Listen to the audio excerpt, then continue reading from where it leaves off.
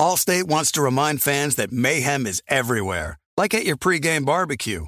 While you prep your meats, that grease trap you forgot to empty is prepping to smoke your porch, garage, and the car inside.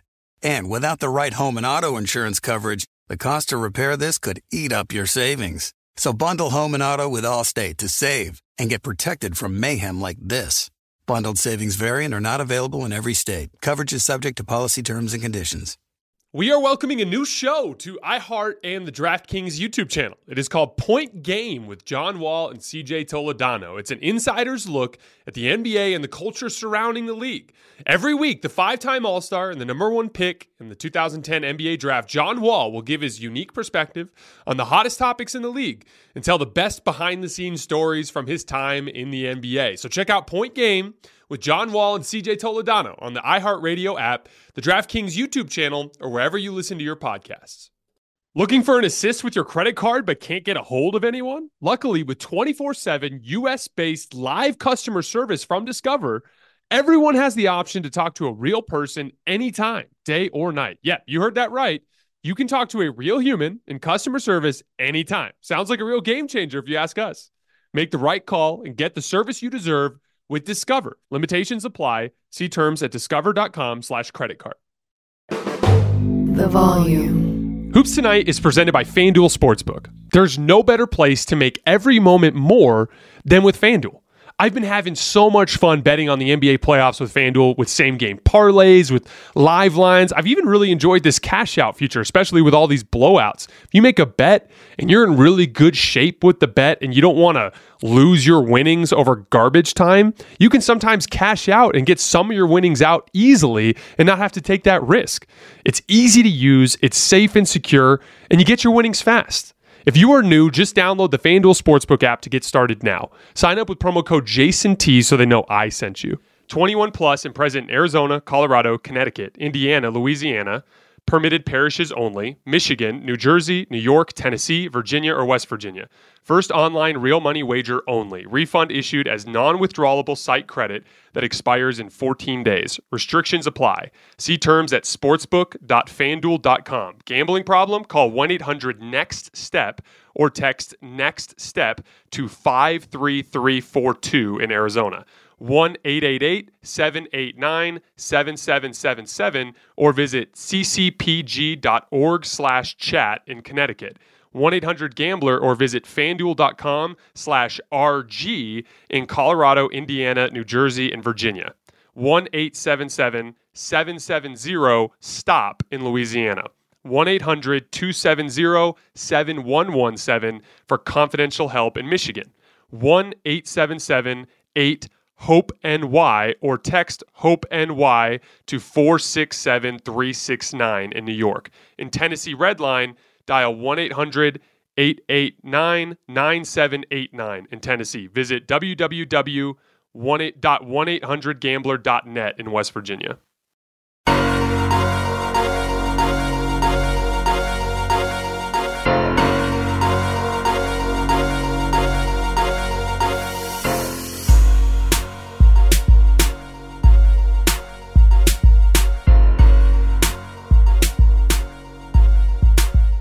All right, welcome to Hoops Tonight, presented by FanDuel here at The Volume. Happy Thursday, everybody.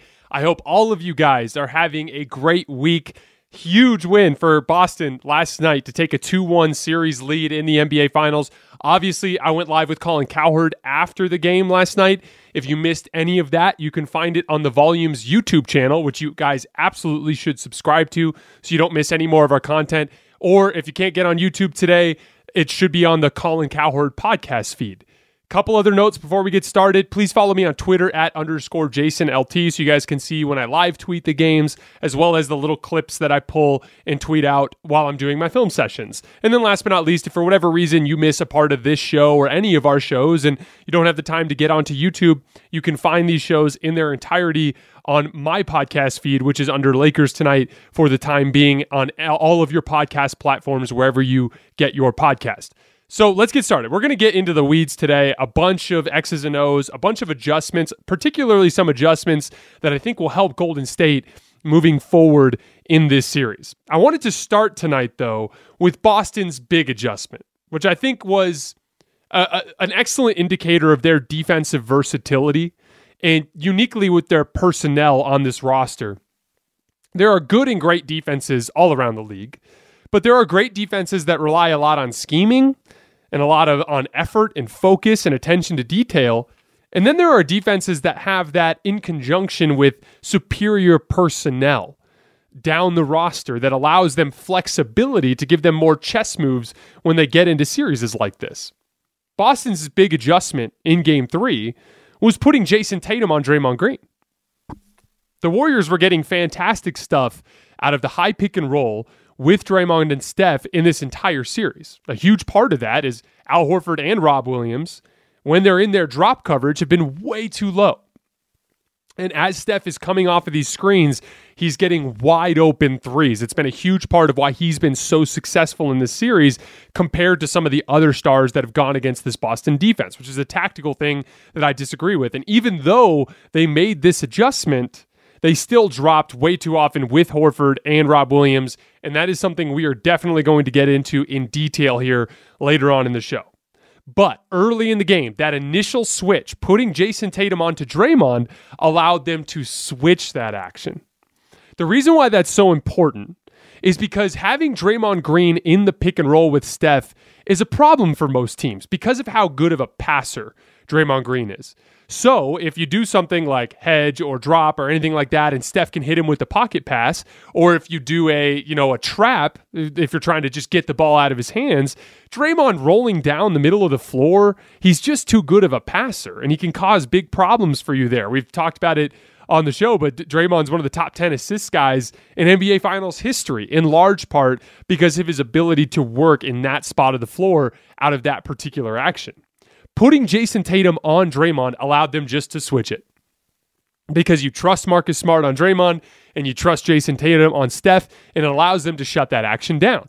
They still got a lot of good stuff out of drop, but they had to do it with Kevon Looney or with other guards, and as a result, it just made it a little bit harder for Golden State to get into Warriors basketball, where you're just seeing the ball just popping around and lots of guys getting wide open layups and dunks and threes and things along those lines. I thought it was a really, really smart adjustment, and once again, it's just an indicator of Boston's defensive personnel and the flexibility that it gives them.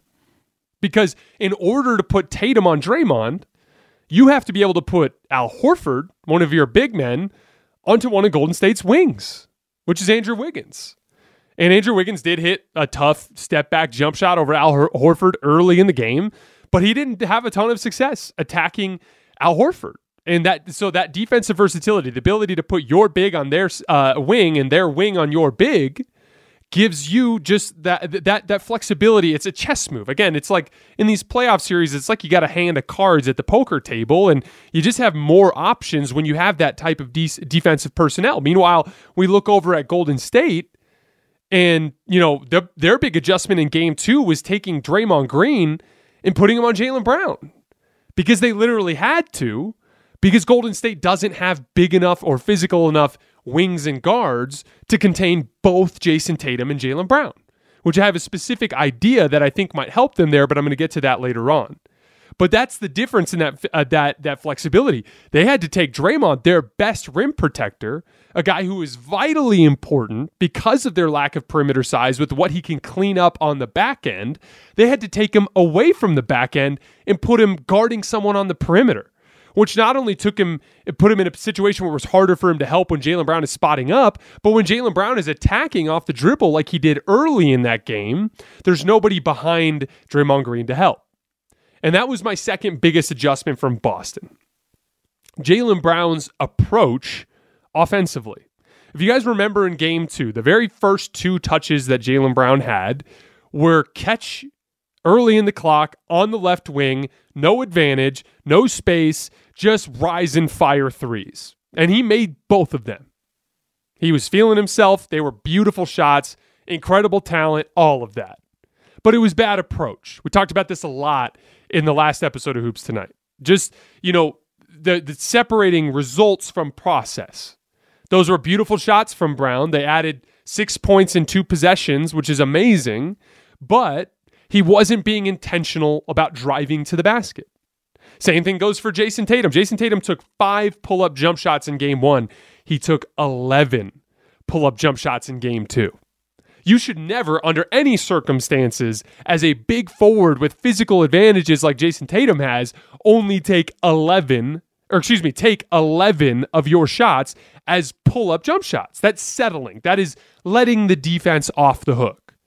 Both of them, Jaylen Brown and Jason Tatum, were way more intentional about getting into the lane to create those driving kick opportunities in this game.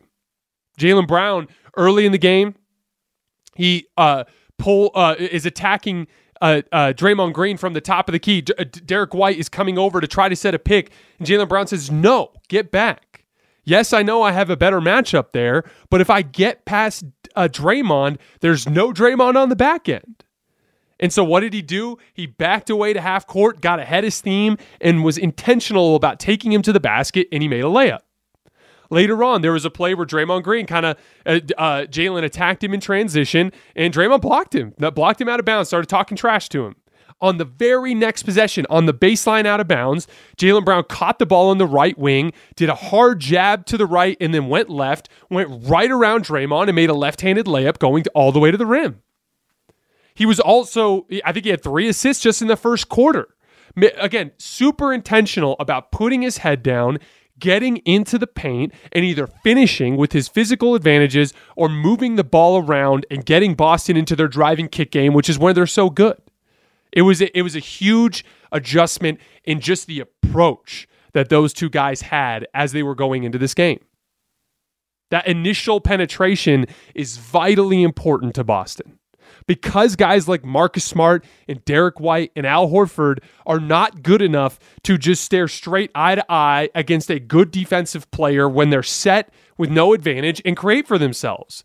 But if you get them where the defender is closing out at them, they have an advantage, and they do have enough offensive skill to persistently attack and further extend that advantage when they are given that initial advantage. That approach has been a bellwether for this Celtics team this entire season. Did you guys know that when Jason Tatum has at least 7 assists, Boston has won 15 consecutive games? That's how important it is for Tatum in particular, but Brown as well, to have that type of offensive approach. Intentional about getting into the lane to collapse the defense so that they can get into their driving kick game. So how can Golden State adjust? So the issue here, and I talked about this with Colin last night, is Klay Thompson can't guard Jaylen Brown.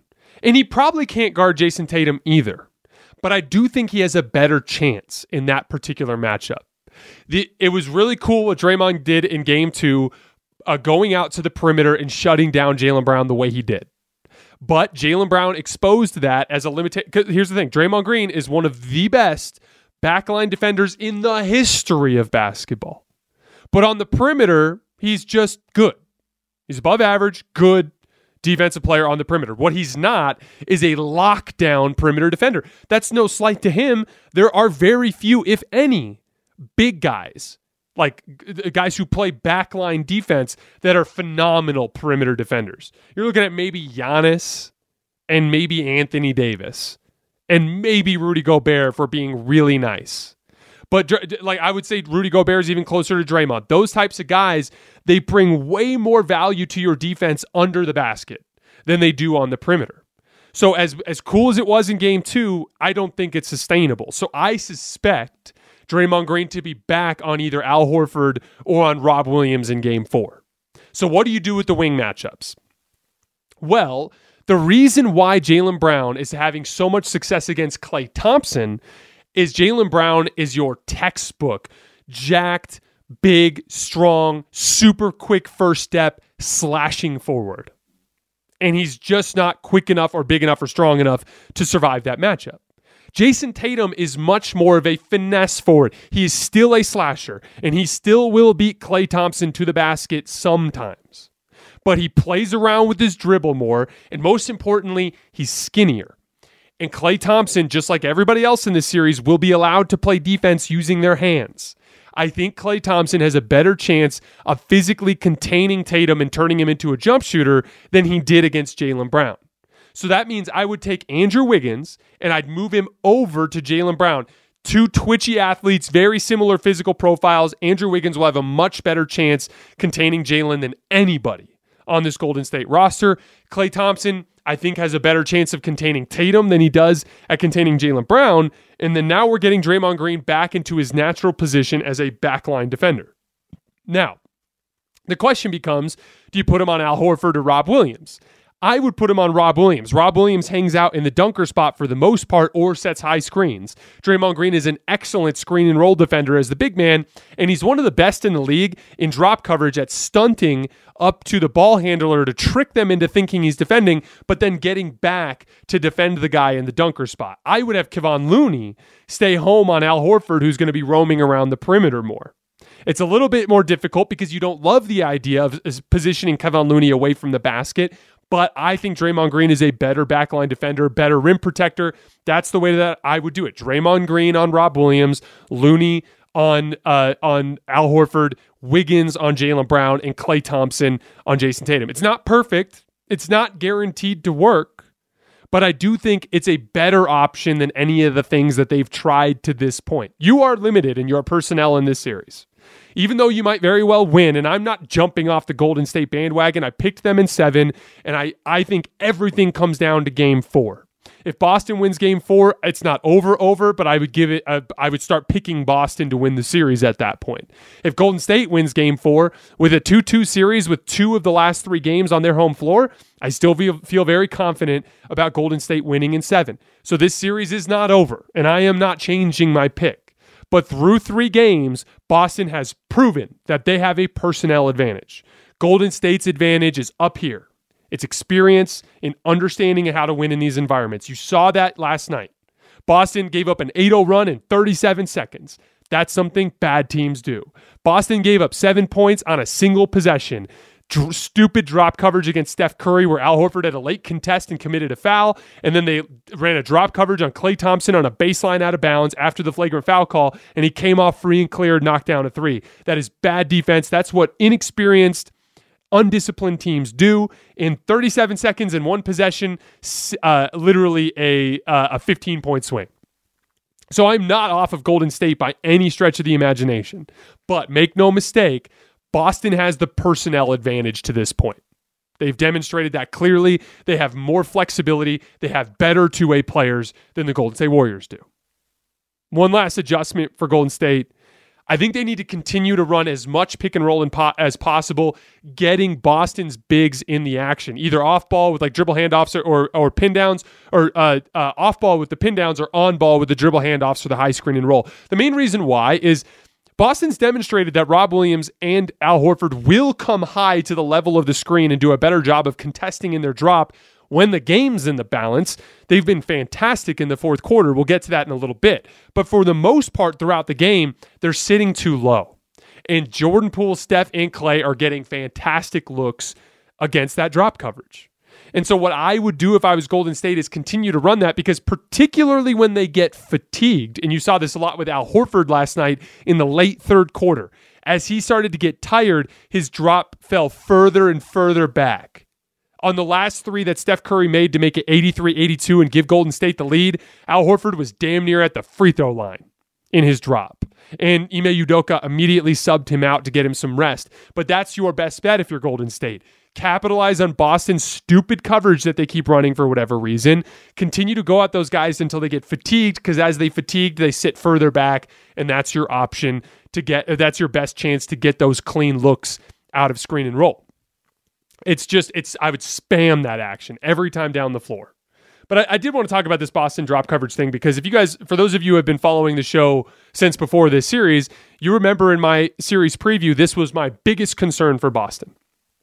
They ran it in the regular season on everything. Dribble handoffs, pin downs, and high ball screens. If Al Horford or Rob Williams was in the action, they were dropping. I thought it was crazy. I even said in my breakdown that I thought it would be suicide for Boston to attempt to do this. And it hasn't beaten them yet, but it damn sure came close. because it was them barbecuing the drop coverage that allowed Golden State to get back into that game in that third quarter. I'm sure you guys saw JJ Redick tweet out. This has become, obviously I've been on this for weeks, but this has become a huge story in this series. JJ Redick tweeted out through 2 games of the finals. So through game 1 and game 2, Steph Curry was scoring 1.7 points per possession against Boston's drop coverage. Guys, that's a 170 offensive rating. That's an outrageous number. I just simply don't understand why they're doing it. Don't get me wrong, just like it is with every great player in the league. It's like if I asked you how to guard LeBron James, there's not a good option. He's going to beat you in drop coverage. He's going to beat you if you switch. He's going to beat you if you trap. The same goes for Steph. The same goes for all of the greatest players in the game. But there's usually a better option against each guy, right? So for instance, teams have figured out LeBron AD pick and roll, we're going to switch it. Because usually it's like size because they're 2 big guys, and at least then we commit to isolation, even though LeBron is probably going to take your big guy off the bounce, or Anthony Davis is going to take your little guy into the post. But that's just a better option than some of the other things that if you run drop coverage against LeBron and AD, LeBron's going to pick you apart with pocket passes and lobs to AD or dunk on you himself all night long. And the same thing goes for Steph. If you switch it, he's going to attack your big guy off the bounce in all likelihood, right? If you run drop coverage, he's going to pull up threes all night long. If you come high on the screen, if you run drop coverage at the level of the screen, he's going to hit pocket passes all night long to the Draymond Greens of the world, and they're going to make plays. If you trap him, it's going to be the same thing. So there is no good option. But anything is better. The worst option is running a low drop so that the best shooter to ever touch a basketball can come off of these ball screens wide open every single time. And again, this is the key difference because you're seeing there's some contest there. Marcus Smart and Derek White are fighting over the top of the screen and they're applying some back pressure, contesting from behind. And Al Horford and Robert Williams are getting late contests after Steph is already rising up. They're coming up and putting a hand up. But for all of you who are listening who are good shooters, if you're a good shooter, you understand. If you get into your shot and you get your release off, the contest means nothing. It doesn't bother you at all. The only thing that bothers a shooter is being in his airspace, in front. Meaning like as you're gathering up into your shot, you're disrupting the ball during the gather.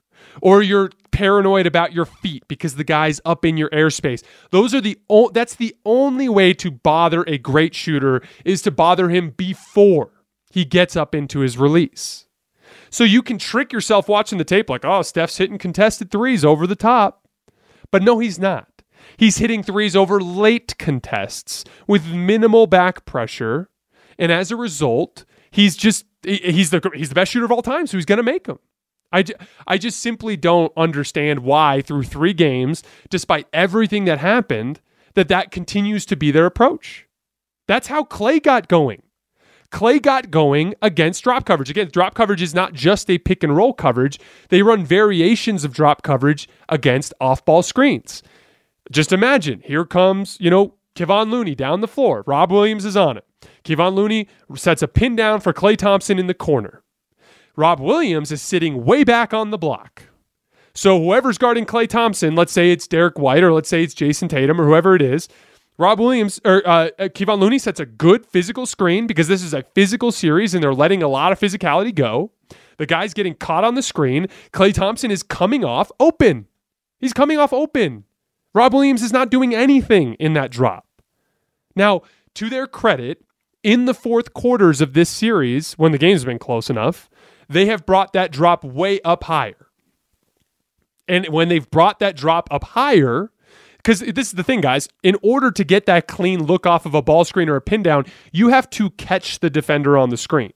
And the only way to catch the defender on the screen is to curl it a little bit. Because if you go parallel to the screen, then a good lock and trail defender is just going to be right behind you the whole way. But if you curl around the screen, you give your screener a chance to just kind of stick his shoulder out a little bit just as you're curling and get caught. The ball handler has to come around the screen just a touch. So if your pick and roll defender is up higher, He doesn't have to be all the way up, but if he's up higher, then when that guy curls around, he will curl around and see Rob Williams in his airspace or see Al Horford in his airspace. Then he will be dissuaded from shooting that shot and maybe try to back it out and do something else. But they're only doing that in the fourth quarter to this point, which again, it's worked. You're up 2-1. But my concern is there's a version of this story where Golden State makes a couple more of these shots, or maybe you don't make as many of yours and you don't have an opportunity to be in the game at the end. I'm not a big, and most importantly, Klay Thompson got going. Klay Thompson started making tough shots later in the game. The last shot Steph Curry made was an impossible step back over Grant Williams on a switch, but he made that because he got going. He got his confidence in his rhythm against your drop coverage. Klay Thompson got going and got his confidence in his rhythm against your drop coverage. I just don't understand it. There were a couple plays with Klay Thompson where Jason Tatum's guarding Draymond Green and he's dropping way back, and Marcus Smart was ducking under picks. He was ducking under picks on Klay Thompson. Klay Thompson got 2 wide open threes in this game and made both of them against Marcus Smart ducking under picks with Jason Tatum, whoever it was, dropping off the ball. It's just inexcusable for one of the best defenses that I've ever seen, especially against a guy like Klay, who's not exactly slashing to the rim all game long. So what I would do if I was Boston, now you guys know how I feel. If you've listened to my show before, you know how I believe in switching. I don't care if Steph makes a tough step back 3 over Grant Williams. He's going to make a bunch of those. He's one of the best players to ever play the game of basketball. But it's a lot harder. It takes a lot more effort to get enough separation. It's fatiguing, and most importantly, it stagnates their offense. So that's the approach that I would take. I don't think Boston's going to do that. What I expect them to do is to continue to drop. And if that's the case, you have to drop higher. Your defender has to be up at the level of the screen if you're going to have any chance. If they do that in game 4, if they drop at the level of the screen, I think they will have their first game in this series where they get all of the Splash Brothers to play poorly. But I figured they would have learned that lesson in game 1. I thought they would have learned that lesson in game 1. They didn't. I thought they would learn that lesson in game 2. They didn't. And they got burned by it in game 3 again. It just didn't cost them the game. So I expect that to keep going, which is why, like I said, for Golden State as an adjustment, I want to see them continue to spam that pick and roll as much as humanly possible and continue to fatigue Al Horford and Rob Williams and try to get them to the point where they continue to drop further and further back.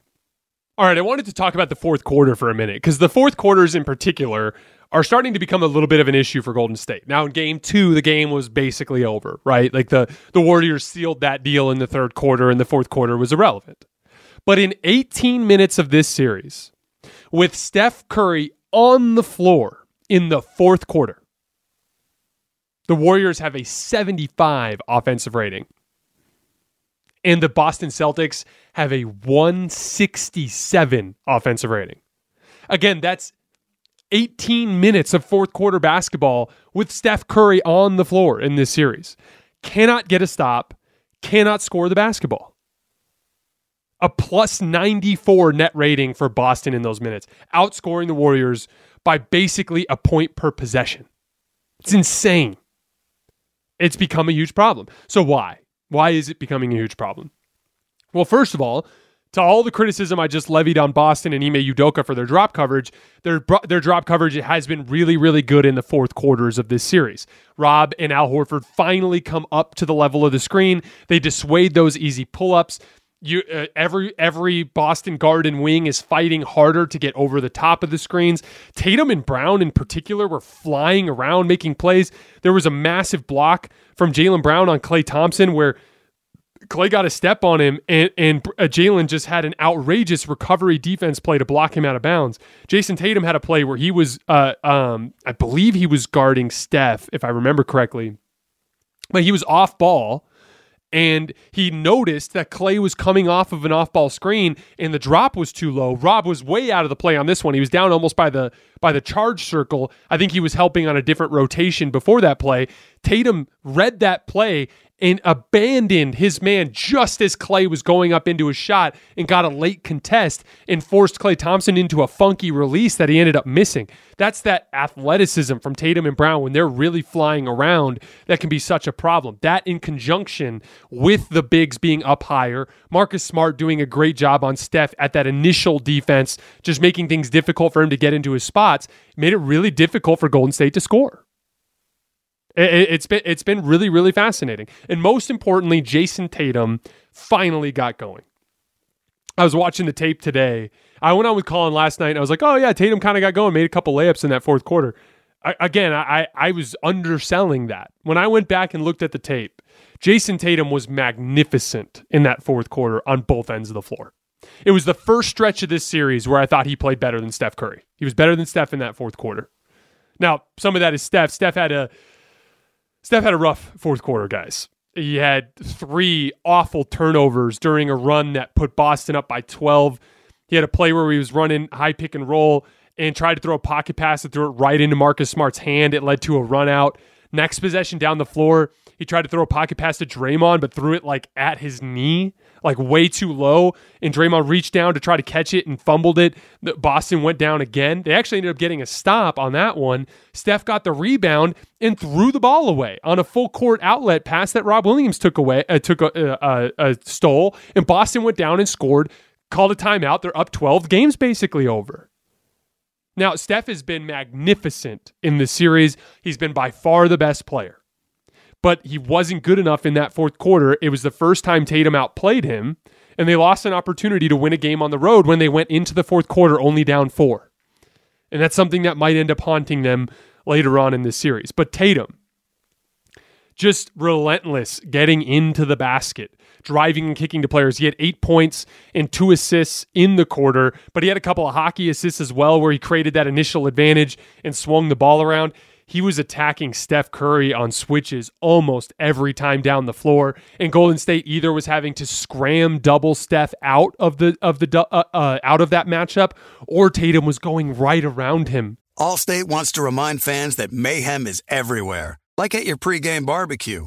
While you prep your meats, that grease trap you forgot to empty is prepping to smoke your porch, garage, and the car inside. And without the right home and auto insurance coverage, the cost to repair this could eat up your savings. So bundle home and auto with Allstate to save and get protected from mayhem like this. Bundled savings vary and are not available in every state. Coverage is subject to policy terms and conditions. If you love sports and true crime, then there's a new podcast from executive producer Dan Patrick and hosted by me, Jay Harris, that you won't want to miss. Playing Dirty: Sports Scandals. Each week, I'm squeezing the juiciest details from some of the biggest sports scandals ever. I'm talking Marcus Dixon, Olympic gymnastics, Cain Velasquez, salacious Super Bowl-level scandals. Join me on the dark side of sports by listening to Playing Dirty: Sports Scandals on the iHeartRadio app, Apple Podcasts, or wherever you get your podcasts. What's up, everybody? This is Stephen A. Smith. When I'm not at my day job, First Take, you can find me in my studio hosting the Stephen A. Smith Show podcast. Tune in every Monday, Wednesday, and Friday, at the very least, as I bring you all new episodes that feature the biggest headlines in the world of sports, pop culture, business, and politics. You'll hear my unfiltered opinions on those nauseating Cowboy fans, the chaos in Washington, D.C., and trending topics on social media, as well as my straight-shooter interviews with top celebrities and game changers. And I occasionally give out love advice. Yes, it's true. If you want to know my true feelings about something, I'll give it to you straight. So, listen to the Stephen A. Smith Show podcast on the iHeartRadio app, Apple Podcasts, or wherever you get your podcast. For layups and kickouts for threes, it was a huge problem for Golden State in that quarter. That combination of Tatum outplaying Steph in that quarter, Steph throwing the ball all over the place, turning it over, Boston's bigs being higher in their drop, Tatum, Brown, and Smart flying around making defensive plays led to what has been 2 through 3 games, an incredibly dominant performance from Boston in these fourth quarters. Again, in the fourth quarters of this series, with Steph Curry on the floor, the Warriors are getting outscored by 94 points per 100 possessions. Just insane. One last note before I get into I'll just rip through the adjustments real quick, and then I have one last note on Golden State's personnel. You guys know I like to track half-court offense. It's a great stat that I can get from cleaning the glass. To me, it's the best indicator of your ability to score in a static environment when you're not just gifted advantages. So coming into Game 3, so through the first 2 games of the series, the teams were pretty even in their half-court offense, both scoring just under 1 point per half-court possession, right around 98 offensive ratings. But in Game 3, Boston's offensive rating in the half-court, 114.1. Golden State's 94.8. So through 2 games, that static environment, staring each other eye to eye, no advantages, just your defense versus my offense, who can score? Boston dominated Game 3 after the first 2 games were dead even. That once again scares me if I'm a Golden State fan. You know, and this comes down to, I talked about this a little bit with Colin last night, but I wanted to dig a little bit further into it today. Joe Lacob took a victory lap before the finals. Went in a press conference and was like, we were under all this pressure to trade people. You know, everyone was saying we should have traded our pieces. Look at us now. We're in the finals. And we got Steph, Klay, and Draymond, and Andrew Wiggins. And we've got these young kids that are all really good. Jordan Poole, great player. Jonathan Kuminga looks like a better version of Jeff Green to me in the future. You know, Moses Moody, textbook 3-and-D player. James Wiseman, who the hell knows what he's going to be, but he's probably going to be pretty good at least. You know, he's a number 2 overall pick. He might not be an all-star, but he's probably going to be on the low end, a very good 2-way center, right? They've got all those young guys. Here's the problem. How many of them are playing in this series? Jordan Poole. That's it. So you basically have your future, your trade assets, whatever you want to call them, are useless in this series. And I would argue, and any Golden State fan being truly honest with themselves would agree with me, Golden State has a personnel disadvantage in this series. I thought it was so bizarre that he took that victory lap. No one on the Warriors was worried about you guys beating the Mavericks. Now, I know I picked the Mavericks. I had no idea what was going to happen in that series. You guys heard me. I said I had no good feel for it. I leaned slightly toward Dallas because I thought their drive and kick game and Luka as a matchup would cause them problems. I was wrong. But you Golden State fans were supremely confident against Dallas. You were not worried about them. So I didn't understand the victory lap. No one was worried about whether or not you'd be able to beat Dallas. Boston is a much better team than Dallas. We all knew it before this series even started. We all knew it before the conference finals even started. We knew Boston was the best team in the Eastern Conference, and we knew they would be the biggest challenge for Golden State. You took a victory lap, Joe Lacob, about your personnel, and now you don't have enough personnel. You guys, you've heard me talk about this when I was covering the Lakers, when I would talk about how they needed to trade Talen Horton-Tucker for another piece. You've heard me talk about it recently when I talk about how they need to trade their first-round draft picks this summer, even if they have to attach them to Russ. I am a huge believer in pushing your chips into the middle of the table. Why? Because it's really difficult to win an NBA championship.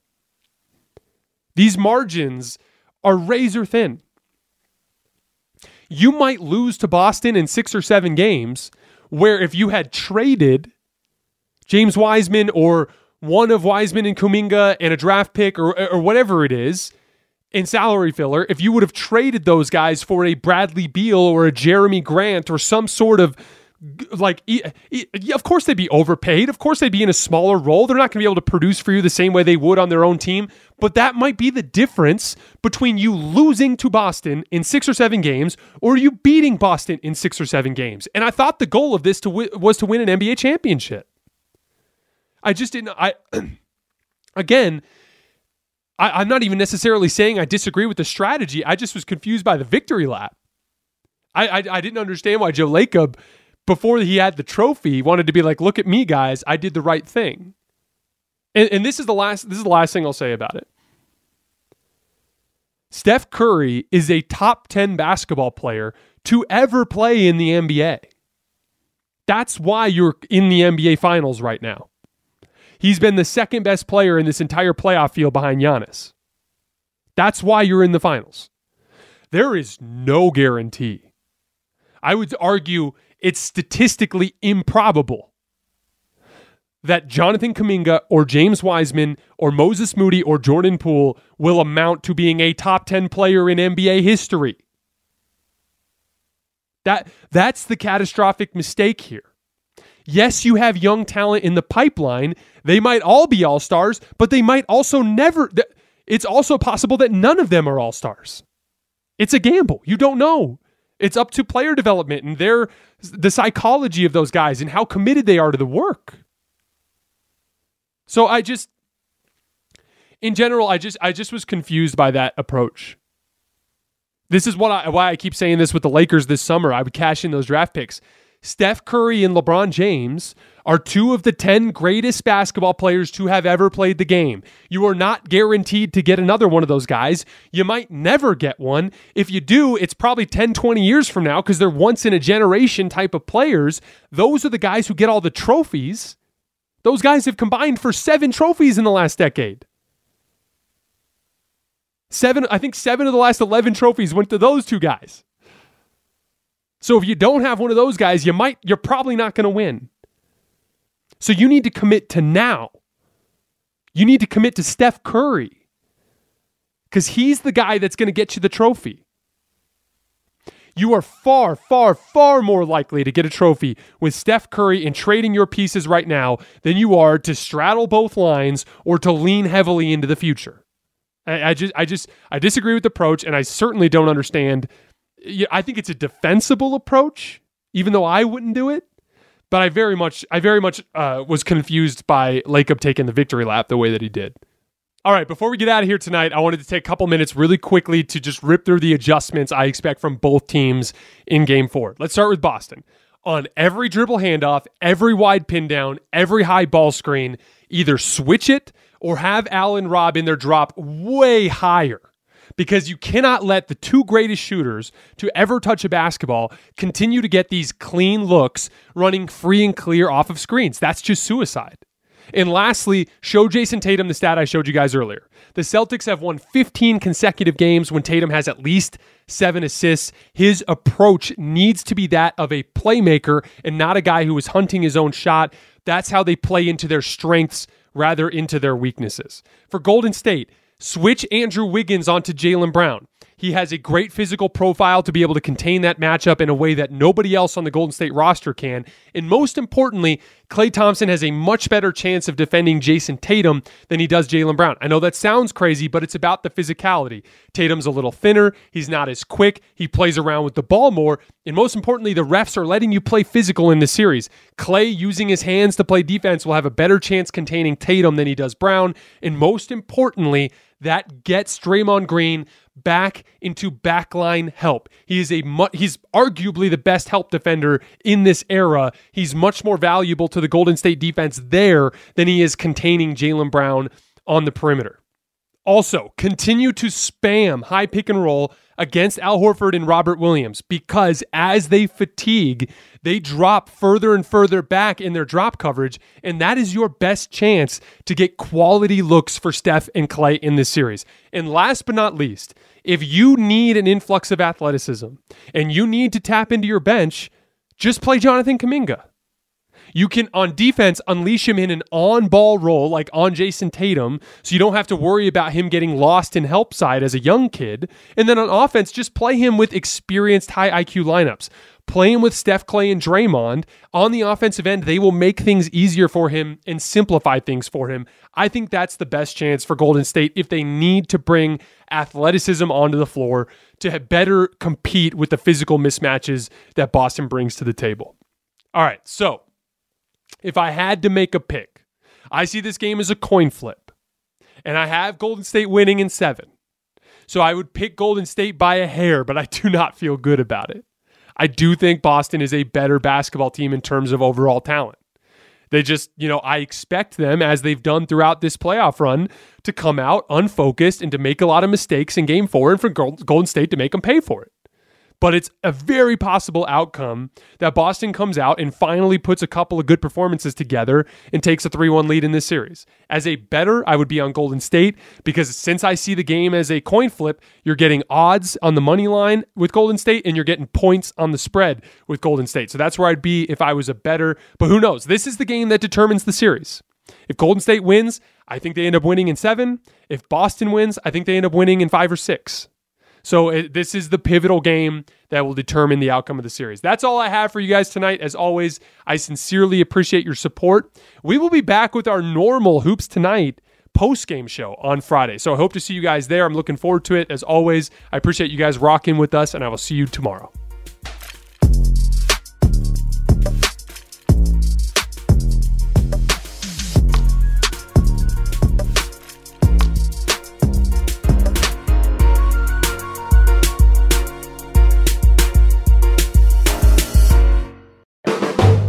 Volume. Allstate wants to remind fans that mayhem is everywhere, like at your pregame barbecue. While you prep your meats, that grease trap you forgot to empty is prepping to smoke your porch, garage, and the car inside. And without the right home and auto insurance coverage, the cost to repair this could eat up your savings. So bundle home and auto with Allstate to save and get protected from mayhem like this. Bundled savings vary and are not available in every state. Coverage is subject to policy terms and conditions. MTV's official Challenge podcast is back for another season. And so are we. I'm Tori Deal. And I'm Anissa Ferreira. The wait is over, guys. All Stars 4 is finally here. And this season takes it to a whole new level. Old school legends, modern power players, and ex-lovers are all competing in Cape Town, South Africa for the prize of $300,000. And we're going to be right here along with you fans, covering every episode on the podcast. Listen to MTV's official Challenge podcast on the iHeartRadio app, Apple Podcasts, or wherever you get your podcasts. I'm Diosa. And I'm Mala. We are the creators of Locatora Radio, a radiophonic novela, which is a fancy way of saying a podcast. Welcome to Locatora Radio Season 9. Love at first listen. We're older, we're wiser, and we're podcasting through a new decade of our lives. This season, we're falling in love with podcasting all over again. And getting to the heart of our stories. We're going places we've never gone before, and we're bringing you along with us. With new segments, correspondence, and a brand new sound. Season 9 is kicking off with an intimate interview with Grammy Award-winning singer-songwriter Natalia Lafourcade. What's giving you hope right now? Well, when I see what music does to people, it gives me a lot of hope. If you liked Locatora before, you're going to love Season 9. Subscribe to our show and you'll see why Locatora is your prima's favorite podcast. Listen to Locatora Radio as part of the My Cultura Podcast Network, available on the iHeartRadio app, Apple Podcasts, or wherever you get your podcasts.